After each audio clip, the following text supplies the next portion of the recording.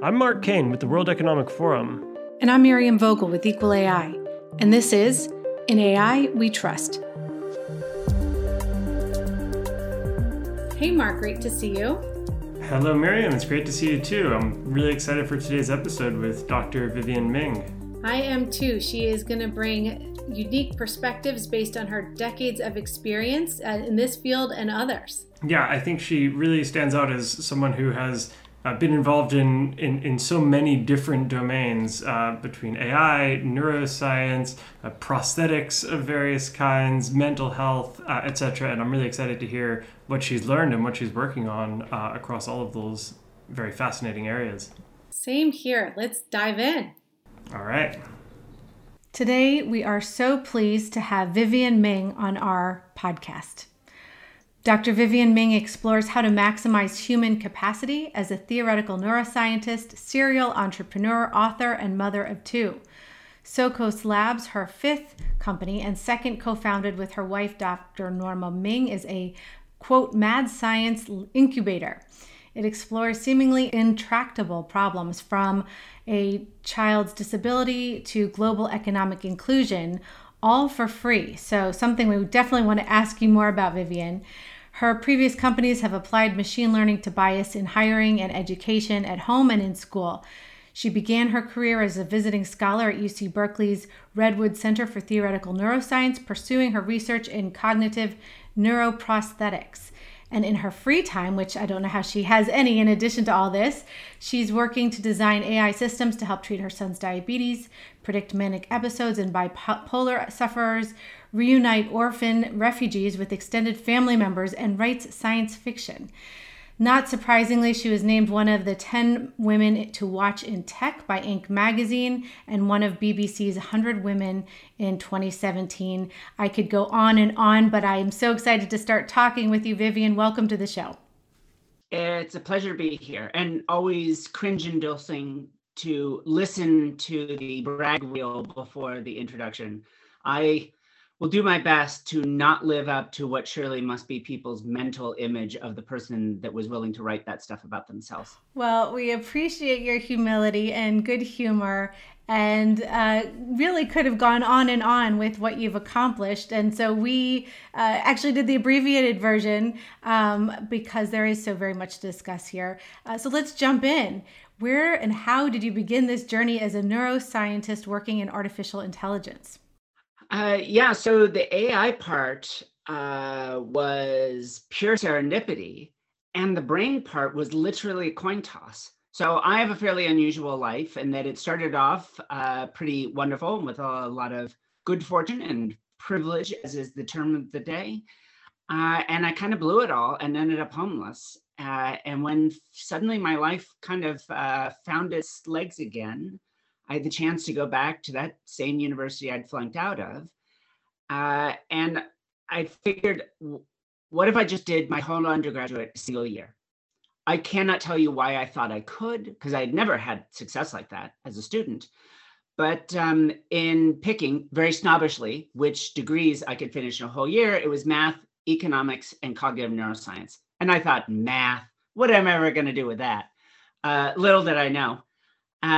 So I flipped a coin, it came up heads, and so I studied brains. Literally, it came up heads, so I studied brains. And then one of the first courses I took was Introduction to C for Cognitive Modeling. And the professor of that course invited me to become a research assistant at a place called the Machine Perception Lab, which, by the way, eventually spun off and is now the face recognition lab for the iPhone at Apple. So I got to work on very, very early versions of things like the Animojis and the expression recognition systems more than 20 years ago. And that was where it really started. My introduction to machine learning was, one, is this a good model of how the brain works?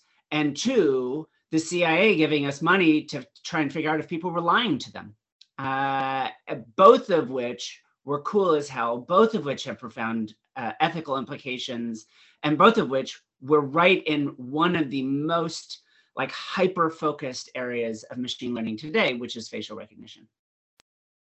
Well, that's an incredible story, and a lot of different strands that we want to pick apart there. But since you are in the unique position and have the unique background of being someone who spent a lot of time thinking about the brain and about I was wondering if you could just walk us through the transformation of how people have perceived of the relationship between the brain in its structure and its function and AI systems, and neural networks being a big part of that. But how has that changed in the time that you've been working on both the brain and machine intelligence, as it were? Well, I mean, it's an interesting story. One of which is because I think we're all very myopic about AI, and by we I mean the people involved in it. Part of it is the nature of academia, right? You have a whole new crowd of geniuses show up every couple of years. They don't really remember what came next if a book says, there was suddenly this revolution and deep neural networks came out of nowhere, then you just assume that that's true. You weren't there, but that wasn't how it worked at all, nor was the preceding revolutions maybe quite so revolutionary as, again, we remember in retrospect.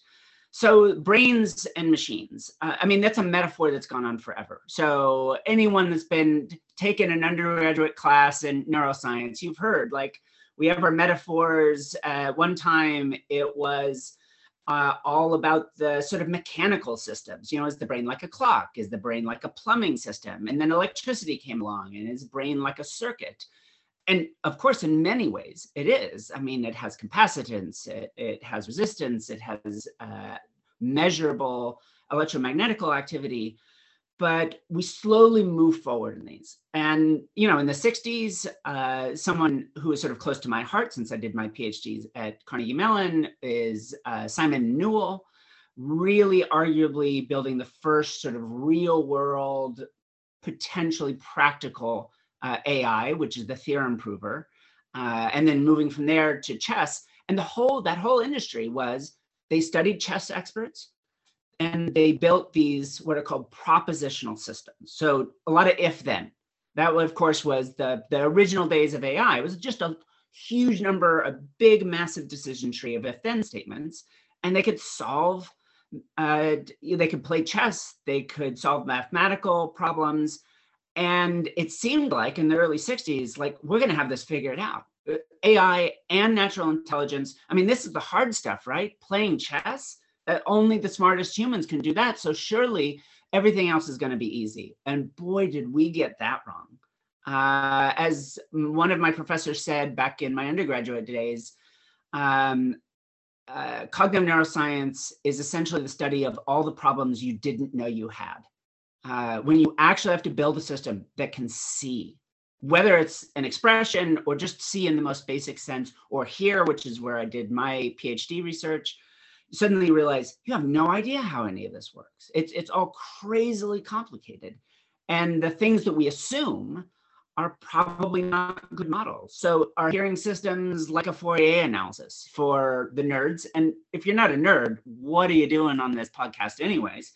Is it like a Fourier? Well, no, actually, my PhD research, I feel fairly conclusively said, no, it's something very different than that. It would be if our world was nothing but birdsong and piano music, but it's not. And so then we start to evolve and evolve. By the time I was finishing my PhD, everyone was trying to take some kind, whether you call it a neural network or a Bayesian model or sparse coding or any of these formalisms, we were starting to stack them together and figure out how we could do more and more with these. Someone very kindly said of my dissertation research, it was the first time a learned system outperformed an engineered system, in this case, compressing sound. Is it a shock that the exquisitely evolved mammalian ear is better at compressing sound than our rather hacky engineered systems, however well-intentioned they are? So we had this slow evolution, but along the way, whenever it turned out that those propositional if-then statements, the sort of hybrid things of the 70s and 80s, the neural networks, then deep neural networks, Soon as we realized they were like never going to wake up and prefer MSNBC over Fox, then suddenly it isn't AI anymore. And so forget about it. Like we pretend that there was never an AI industry until Jeff Hinton's lab, sort of broke the mark on image recognition. But in fact, all of Google, Facebook, the ad targeting systems, the real-time auctioning systems. Like if you took an AI course in the late 90s or early 80s, that was part of the courses that you were taking. Sebastian Thrun giving lectures about instant auctions as a form of artificial intelligence. Now we don't think it's that just because it's not as science fictional anymore.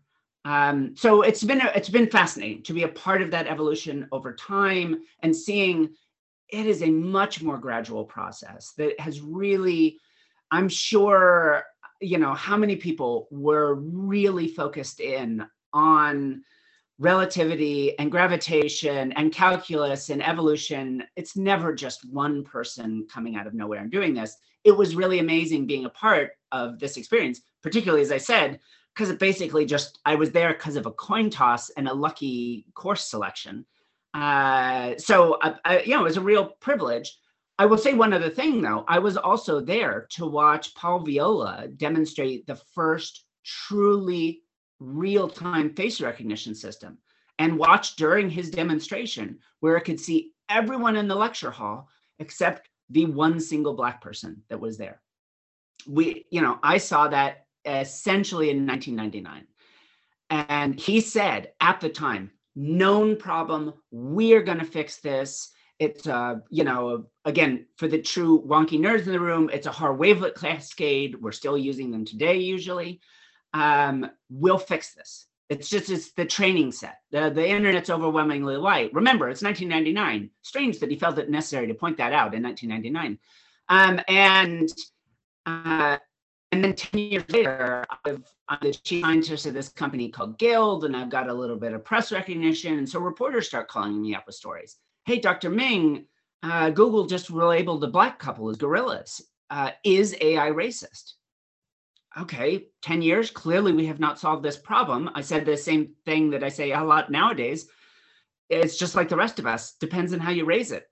If it never sees a dark-skinned face, guess what it's not going to be any good at? But then you jump 10 years into the future from there, and you have Joy's work at MIT and elsewhere showing that all of these same biases exist, but they aren't science projects anymore. This is deciding who the police pay attention to. It's deciding whether you get a job if you are lunatic enough to think that a company like HireVue knows what they're doing. And by the way, Guild, way back in the day, we considered buying HireVue. So what a change it had been had I been making the decisions there. So, these stories never come out of nowhere.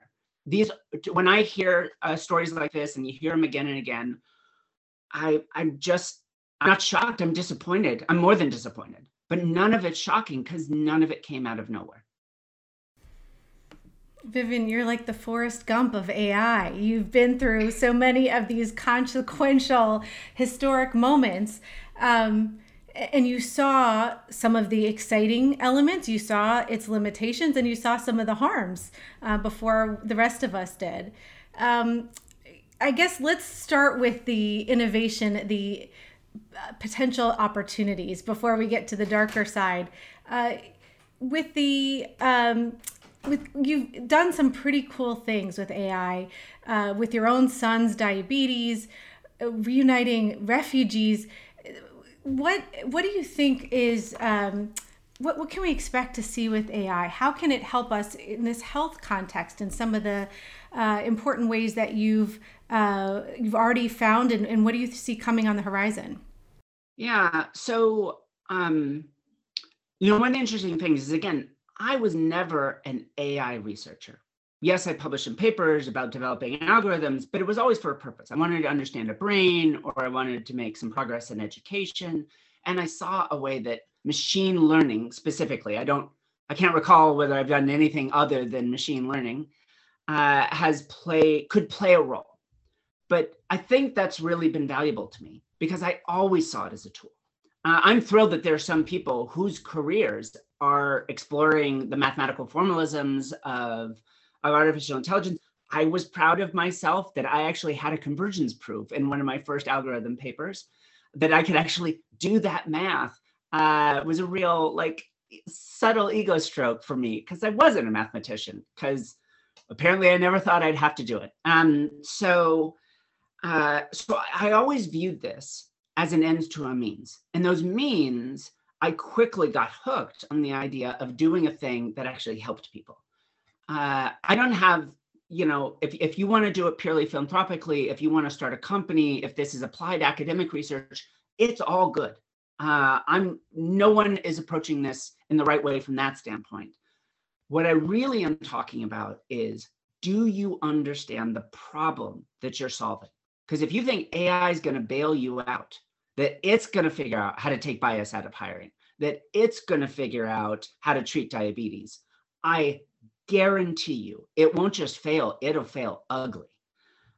It'll fail being unable to see Black women, or even in there. One of my favorite, I had the sitcom, it only lasted for a season, called Better Off Ted, which was set in the research lab of like a giant evil corporation.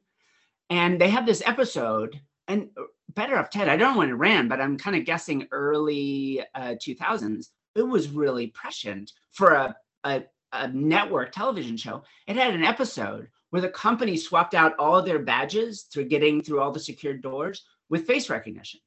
What happened? It wouldn't see any of the Black employees. So they were all trapped in their offices.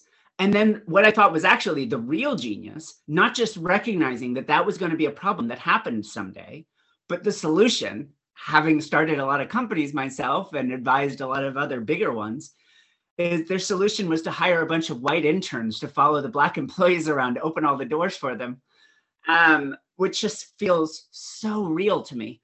But that actually points to the bigger thing, which is solutions are never an algorithm. Algorithms are tools. They're a part of a solution. So I got my start doing this very ethically fraught thing of doing lie detection for the CIA. It was an academic project. It wasn't secret, but that's where the money was coming from. And that was what transparently the CIA was interested in. I took what I learned to do there, and I built that system to help reunite orphans, refugees with their extended family members by doing facial analysis. In this case, extending it into a kind of a deep neural network and abstracting away from physical structures to more subtle, like, is your niece happy? Does she have a sense of ennui? I don't know what refugee kid wouldn't, but that it turned out that really improved its performance. But again, that was based on, this somewhat challenged original impetus. And then I was able to actually also build a face recognition, an expression recognition system for Google Glass, which again, you could imagine all the terrible things. If your job was just invent, don't worry, you could follow the money, you could invent for invention's sake. You can imagine truly terrible things that you could build in to a wearable augmented reality system that could read other people's faces and expressions. What is it, Clearview AI? All right, we don't need to go further. So I built it for autistic kids. So the system analyzed the face of the person they were talking to and created a little emoji which exaggerated their expressions. And it made it turned out much easier for them to learn how to read facial expressions. But the cool thing that I actually didn't expect, so I still didn't know the problem as well as I thought I did, it actually improved their empathy, their theory of mind. It turns out if you learn that someone's happy or sad simply by looking at flashcards with cartoon faces on them, you never really learn why they're happy or sad. We kind of get it for free by virtue of the way our brains get wired up if we don't happen to have autism. I don't know quite where I fall on that particular spectrum, but maybe a little closer to my son who does. But again, this could be a terrible technology that truly does harm in the world. It could be a technology that literally saves lives or transforms them. And I'm not being hand-wavy. Like, it's not AI's fault. AI is an evil. What I'm saying is it's a tool. It's your fault. If you built a system thinking through what I love this new term, possibilistic thinking. I can imagine a world in which this thing I'm building does good, and also I happen to get to be a billionaire. I guarantee you it's going to go wrong. You need to think, I'm going to build a system and I will only release it if the inevitable outcome is that the world is a better place as a result. Even then, it's a fraud experience. But I will say the number one flaw of artificial intelligence research and application is not understanding the problem that you're working on. These are human problems. They require true depth of understanding, which is to say, I really, really, really envy the people applying machine learning to physical systems. I think some of the coolest work is looking at like the chaotic motion of the cosmos, or trying to build systems that predict the interactions of small molecules for pharmaceutical work. But even then, I guarantee you, knowing the system that you're working on will dramatically improve the rate at which you make innovations and the performance. But in human systems, any human system, if you don't understand the problem, if you couldn't imagine how you would have solved it without AI, you will not solve it with AI. Yeah, I think that this is I think a perspective that we continue to encounter and dance around and hear different angles on, is the kind of the degree to which the responsibility rests with the creators and implementers of AI systems to anticipate and then preemptively mitigate these potential negative implications of their tools. And one thing that I think we've seen is that, as you have cited in several of these examples, there are a lot of cases where that doesn't happen. And so this takes me to a question that we've been asking all of our guests. We have a new administration in DC. I know that your expertise is more in the scientific side rather than the, inside the beltway politics and policy.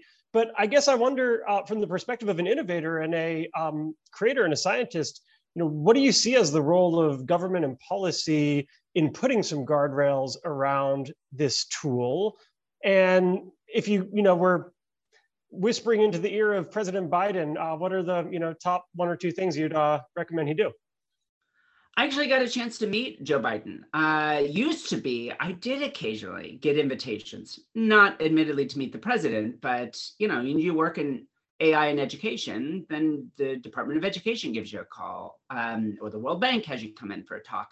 So I got to go to the White House Pride celebration, one of the very first ones that they did. Actually got to, I have the, I don't know if it is a point of pride, but I took the first ever, maybe only ever, presidential portrait with Google Glass, which means, yes, I wore Google Glass to a black tie event at the White House, and the Secret Service freaked the hell out. Partially because they didn't realize what it was until I was already inside. I swore I asked, but clearly they didn't understand. That's a good story. I will skip it, except to say I did meet Joe Biden that time when I was there. He has the biggest, whitest teeth of any human being I have ever encountered in my entire life. But he also seems like a well-intentioned guy. Needless to say, I have not had a lot of invitations over the last 4 years. So here's a couple of things. And I wrote a piece called One GPU, One Vote. And I was really looking at artificial intelligence from the perspective of what is its impact on civil rights. And we could even take it further into human rights, but let's just start there. AI decides who gets jobs. I know this because I built that system. AI decides who gets loans. AI decides who gets what kind of medical treatment. I know this sounds like I'm describing some future science fictional world, but I guarantee you, every one of you that's listening to this right now, in the time you've been listening, you have been passed over for a job and you never even applied for it. Now, what does that do to your civil rights if you didn't know that they were violated? Now, I'm not saying AI violates those rights, but it creates a totally different regulatory world because you, again, don't know what's going on. If you're being targeted with job offers and specialized, personalized loan offers and treatments, and then you go for a second opinion with another doctor, but they're using the same AI system, so it effectively isn't a second opinion, but you don't know. All of this stuff happens without us being aware of it. And yes, we can go further into policing and judicial review, but we don't have to. I mean, all of these are already deeply, intimately fundamental parts of our lives. So I laid out 3 large recommendations. One is specifically in the domain of public policy and the role of government. While clearly I'm a little bit more on the progressive side on many of these issues, I do believe that these systems could do good. That's how I spend my time. But I think one role for government should be empowering institutions to play a regulatory role. And I know the WHO and the CDC are not crowned in glory right at this moment, but I am envisioning something along those roles. Look at the hotspots of AI, be able to go in and take a look and really prove out whether things are being abused or not.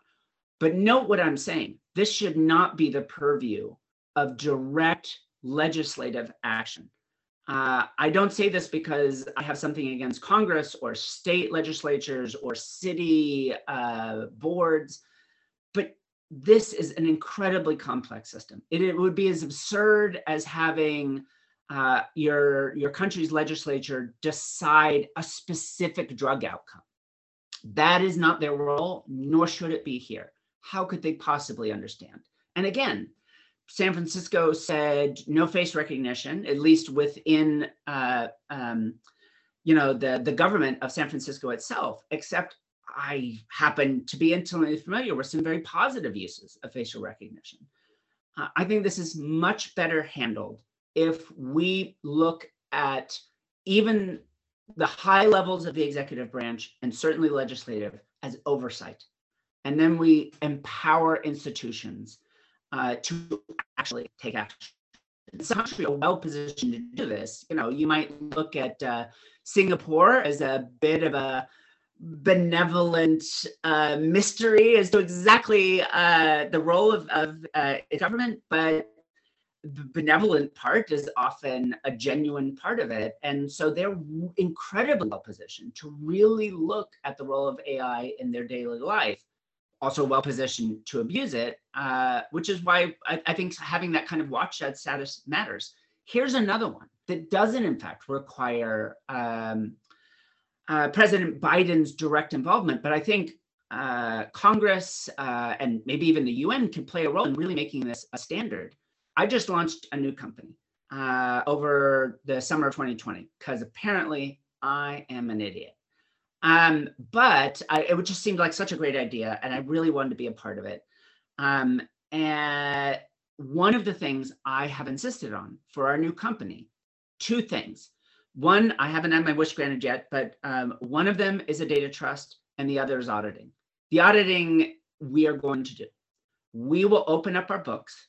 I think what it doesn't exist yet is a strong system for doing not just data and algorithm, but both of them together. If I'm making a claim about what my technology should do, I should be willing to open up to a trusted, with a fiduciary responsibility to come in and not disclose what they've learned, but validate I'm handling the data the way I said I was.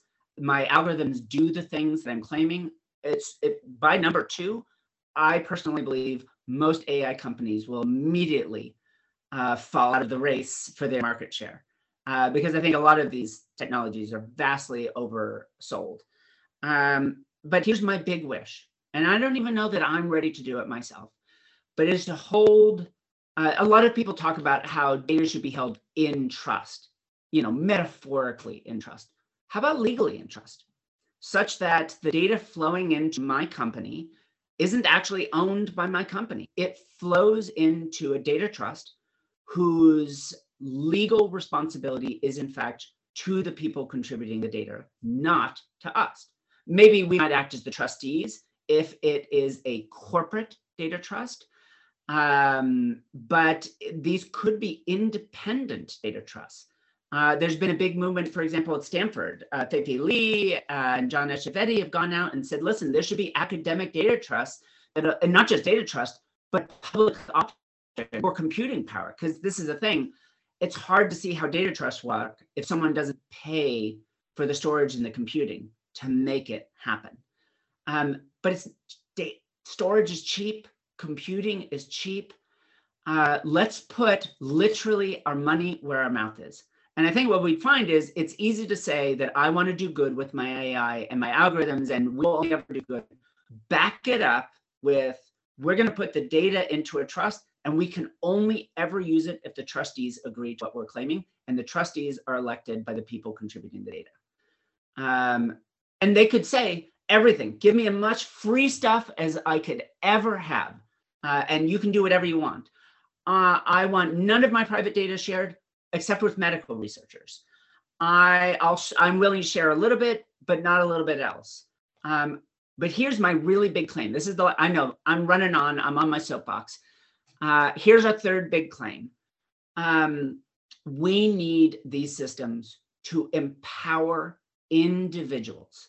So yes, I have thought about public policy here a lot. And the one I'm an advocate for is I have a right to a lawyer acting in my best interest. I have a right to a doctor with a fiduciary responsibility to not disclose and treat me again in my best interest.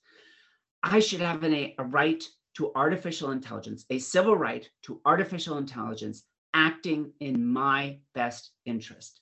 There isn't and cannot be a true open market relationship if I never knew that I got passed over for a job or a loan or the right medical treatment or a product. As someone that's gone through gender transition, I get pitched a lot more clothes and a lot less jobs in technology now, even though I'm effectively the same person. So, understanding even subtle things here are wrong. So who's going to do that? Well, if we had data trusts, then I'd do it. Socos Labs would happily. We've had conversations with the ACLU and other groups, for example, about building systems to represent people in parole hearings or represent them in initial motions for dismissal, which for almost every juvenile on a minor charge, the worst thing you could do is send them to prison. I don't mean that from a moral standpoint. I mean it from a data standpoint. Keep kids out of jails. It will only ruin their lives and then ruin our communities. So you should always release them, except not that AI in the judiciary has become a truly regular thing, but where it exists, it solely represents, honestly, it's paid for by the county. It represents the interests of those very county employees that are making these decisions, parole officers, judges, and prosecutors. It cannot represent me any more than the prosecutor could represent me. And that doesn't mean the prosecutor is a bad person. It just means that's a fundamental conflict of interest. So there you go. Clearly not off the top of my head, three big things: having empowered institutions, having auditing, and data trusts, and a civil right for them to act on my behalf. There are so many threads there that I want to follow up on. I barely know where to start, but I do want to make sure before we close out that we get your thoughts on a discussion that we often have about AI can only be inclusive when the group producing it at all this different stages has diversity of every kind possible, as much as possible, from those envisioning what question and problem we want to solve for, to those developing the data sets, to those testing it, and the end before it's publicly released.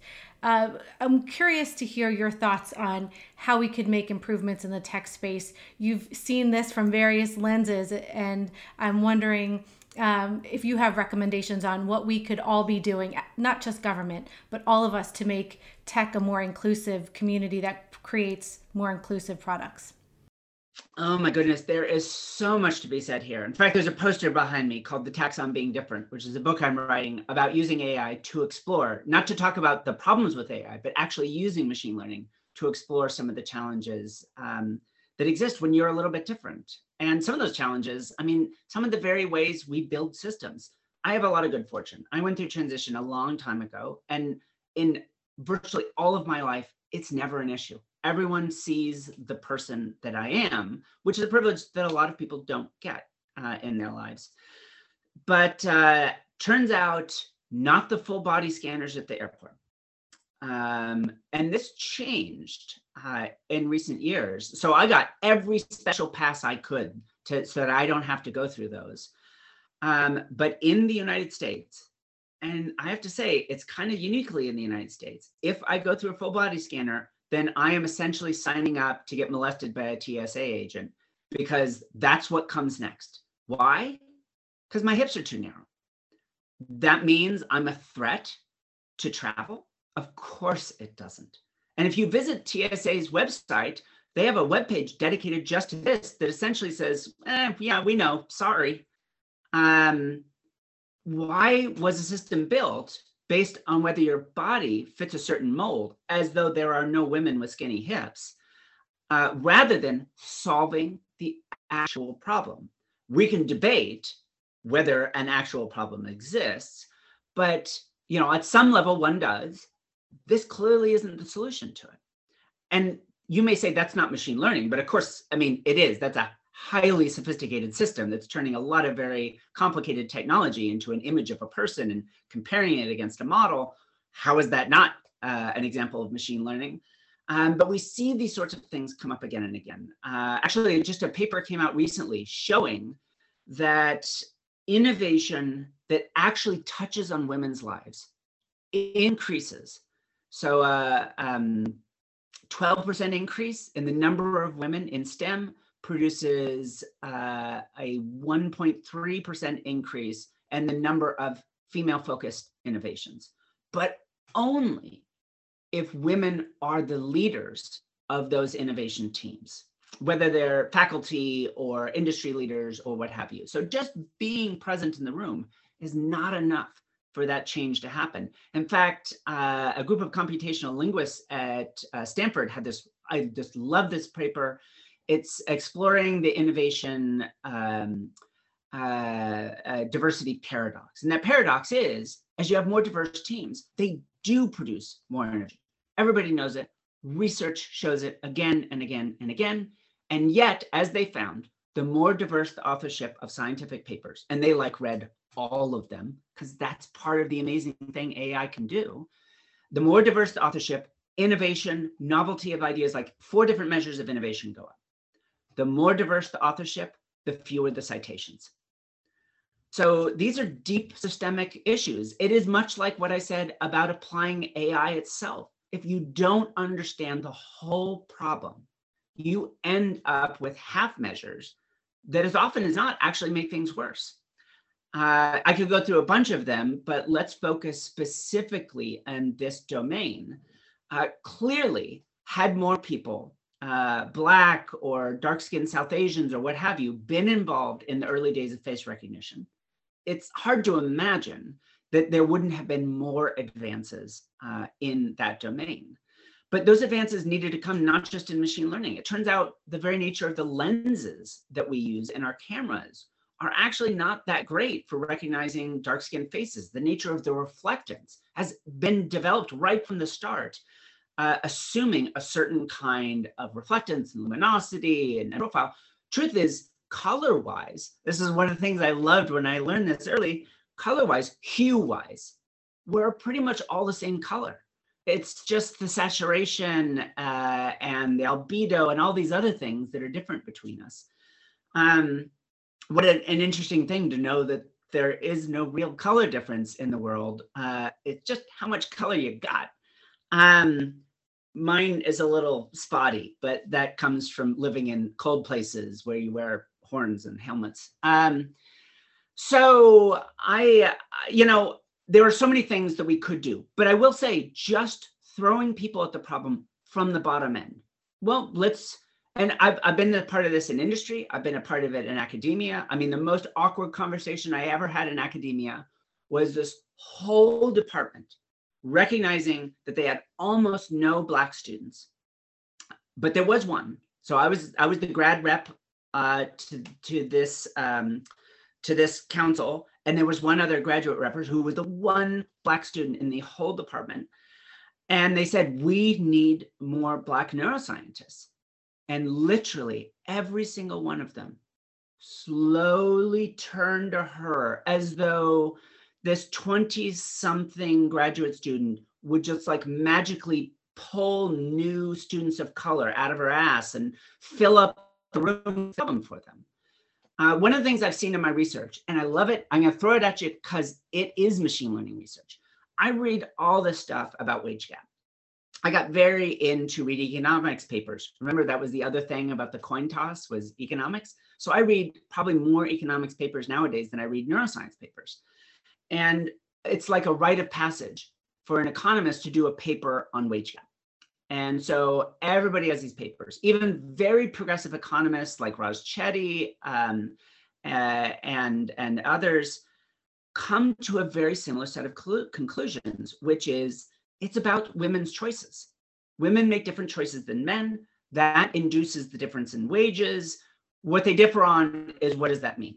If you're conservative, you just say that's the way of the world. If you're a liberal, then you say, here are the programs we ought to run. I just thought that's the most unsatisfying answer. So I built a bunch of little spiders and I attached a bunch of face recognition and other AI systems to them, and I sent them out and I analyzed the prospecti and websites and other collected data from 60,000 companies, looking for variables that were predictive of the variation in wage gap across country. Because if it's purely women's choices, you shouldn't see any variation. It should just be random, but it's not. It is highly systematic around the world. The single biggest linear predictor of wage gap was the number of female faces on the leadership team.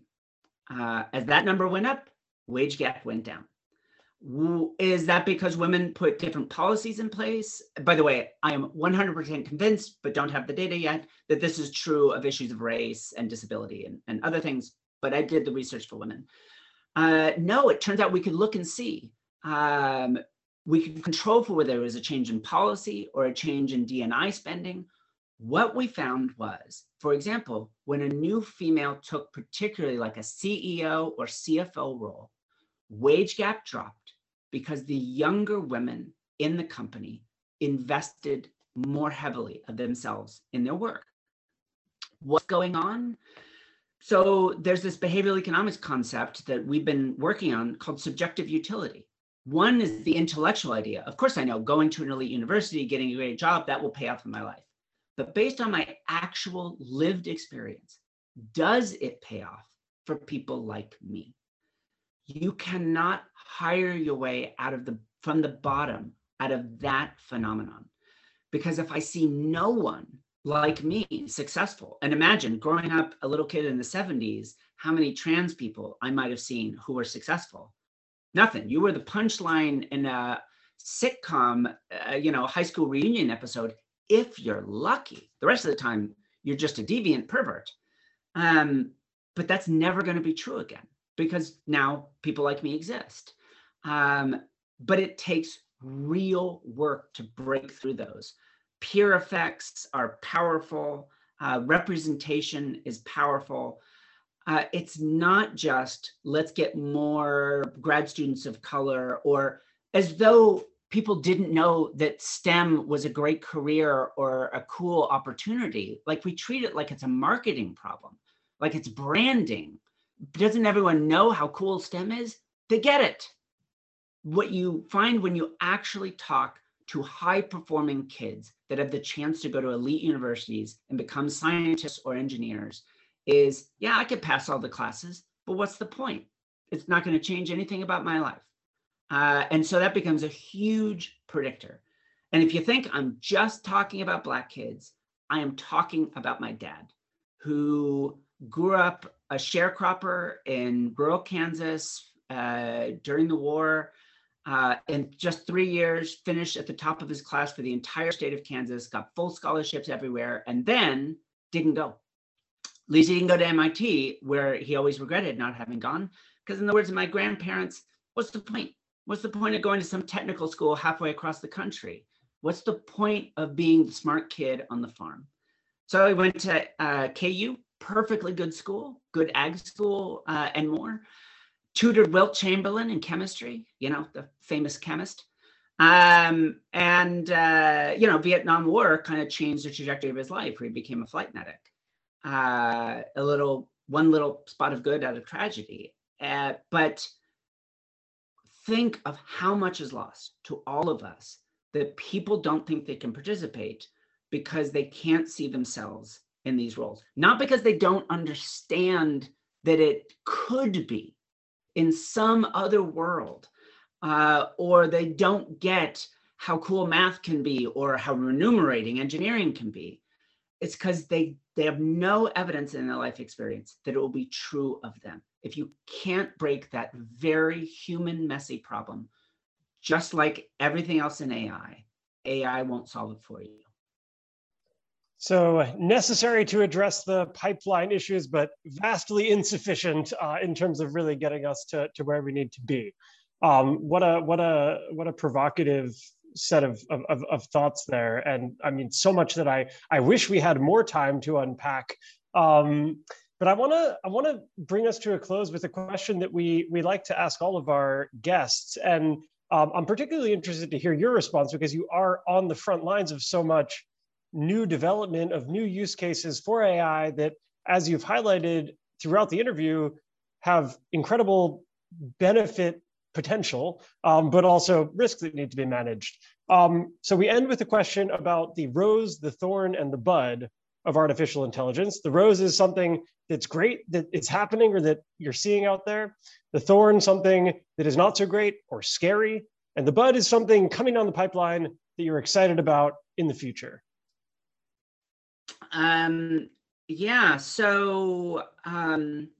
For me, the rose, I think, has been the emergence of the idea that AI is more than just ad targeting or image recognition. Also a recognition that just because it involves math, it doesn't mean that it's right or unbiased. I know I'm redescribing some thorns as roses, but again, having been doing this for a while, for people to finally recognize that there's more to this than just a kind of hacker take all ethos, and then we have some real responsibility here, is great, because it's been lonely for a couple of decades being the person that says, really, like, I remember the first data science conference I ever attended, although I'm a huge snob. I'm not a data scientist, I'm an actual scientist. But the first data science conference I ever attended, and they had 20 breakouts, 19 of which could all have been titled data science for ad targeting. And then there was a 20th, which was essentially not for ad targeting. And so I thought, I guess that's for me. That must be where all the philanthropic stuff is getting done. And instead, it was people talking about using it for sports betting or using it to game stock markets. So I'm thrilled that we're breaking out of that mold. And so I see that as a real rose, that we are having genuine conversations around this. However, understand, like, we have been thinking about this for a little while. And I think a lot of the current conversations are still a little bit behind where the cutting edge of AI itself is.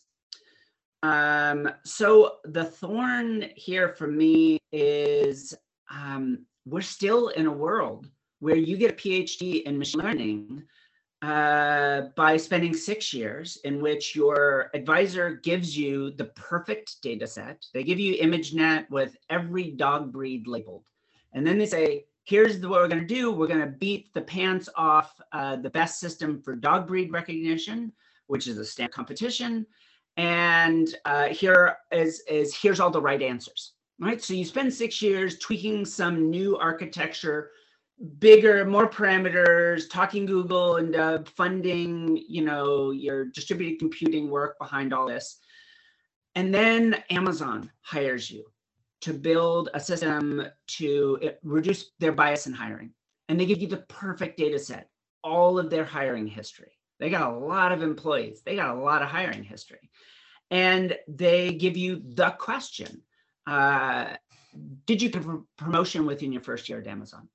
And they give you all the right answers. That's just like what you were trained to do. And you execute on that, you build an amazing deep neural network, and it will not, no matter what you try and do, hire women. And is anyone shocked about that? Well, I sure as hell am not, because Amazon tried to hire me to run that program, amongst others. And I told them it wouldn't work. They did it anyways. And end result. And this is a perfect example of we are having the right conversations, but settling on the wrong solutions. It turns out scrubbing the data doesn't help. That's exactly what Amazon tried to do. They were well-intentioned. They did want to reduce bias. They manipulated their data sets. Sending your algorithms to Narnia, where good and evil is crystal clear, is not a solution. If your data looks at real world, if your algorithms look at real world data and do the wrong thing, the data isn't wrong. That's the real world. That is the wrong that exists in the real world. It is your algorithm, not even your algorithm, your system that is failing. And we need to move beyond thinking it's just algorithms and data and think of problems holistically. Here's my bud. And like I said, nothing's new. It's causal reasoning. Just 6 years ago at a AAAS working group event, I got up and I said, we are trapped in a world of correlational deep neural networks that will never solve the problems the way we want them to be solved. Even in reinforcement learning, these are still not truly causal models. They're just correlational networks that are very strategic about what part of the data they look at. We need to go beyond that. The littlest baby in the world sees a light switch gets thrown once and is surprised the very next time that switch won't turn on the lights. They don't need to see a million examples of that happening because they have a mental model that represents the causal relationships there. Obviously, there has been a little bit of a resurgence in this space recently, but when I brought this up 6 years ago, a professor of computer science at CMU looked at me like I was spewing nonsense. Causality in machine learning? Like, didn't you know that this has been a part of Bayesian network models for like decades? Like, this is not a new idea, but the success of deep neural networks caused like a mass amnesia about where we were before they came along. Well, now we need to pick up and combine the truly astonishing computational power of deep learning with the necessary power of causal reasoning, which will bring its own thorn. I get up in front of audiences on a regular basis and say, if you're afraid of AI because you're afraid of Skynet, I wish we had that problem. We have nothing remotely like that, nothing we're building. If we just made it a little bigger, if it just read more newspapers, suddenly it would become truly sentient. There is no such thing out there. Be worried how people use AI. That is a serious threat. AI itself, other than it doing bad things, things badly, I should say. But once we break through that causal reasoning barrier, I don't know, maybe then we really have to up our game when it comes to ethics, because I think then we move into a space where things are a bit more concerning. And we have to really appreciate what these systems might do. But now I finally am in the space of science fiction, which is where most of my projects launch off from. Well, it's a great space to be in. I think a very useful reminder that hidden inside of buds, there can be thorns as well as roses. And, the future is not written yet. And so it's on us to be thoughtful and intentional about our own roles in it as ethicists, technologists, and anyone else involved. So Vivian, you've given us an enormous amount of food for thought. Thank you so much for being with us today. And just so excited to keep seeing all of the amazing work that you're doing. Thank you so much. It's been a blast. If anyone wants to learn more about our work, go to socos.org, SOCOS.org. People bring us incredibly challenging problems, and if we can, we help for free. And the next time we chat, let's talk about neuroprosthetics, mashing up the best of what AIs can do and the best of what actual natural brains can do, because that's just as bonkers. Can't wait to have that conversation with you. Thank you so much for your time and all that you've given us to digest today. Thanks. I've had a lot of fun. Well, Mark, that was another great episode. It was so interesting to hear Vivian's very broad, diverse, unique perspectives on ethical AI. Absolutely. Vivian, I think, comes at this issue with a kind of richness of life experience and professional experience that few people have. And I just thought everything she had to say was really thoughtful and born of experience and really having thought very deeply about everything that she works on. Absolutely. I think also she said it best when she said we should have a civil right to know what AI is doing, how it's impacting us. For instance, if you're being passed over for a job, you won't know that. You won't know that the algorithm has excluded you or the variables for which it has excluded you, if they're even legal. So I really like that framing of this, as we often talk about, as AI being the next phase of civil rights.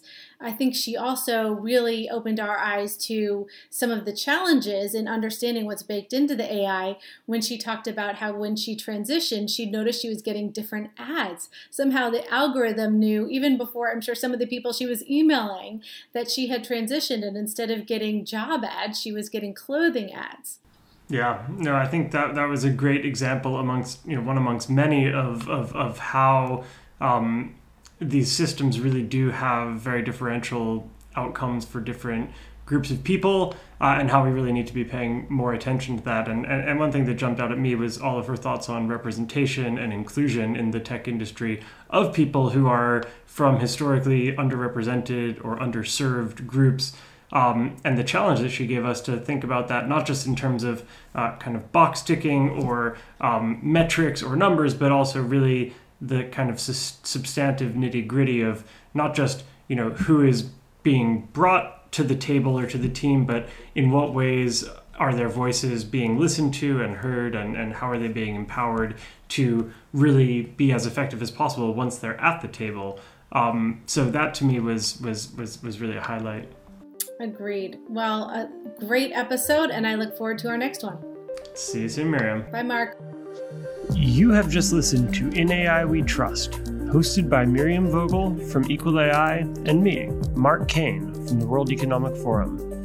Subscribe to or download our podcast at Spotify, Apple Podcasts, or Google Play. We always welcome your feedback, and if you like the podcast, please rate us or give us a review.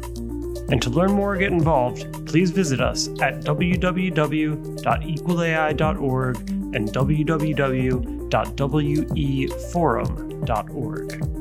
And a special thanks to NP Agency, without whom this podcast would not be possible.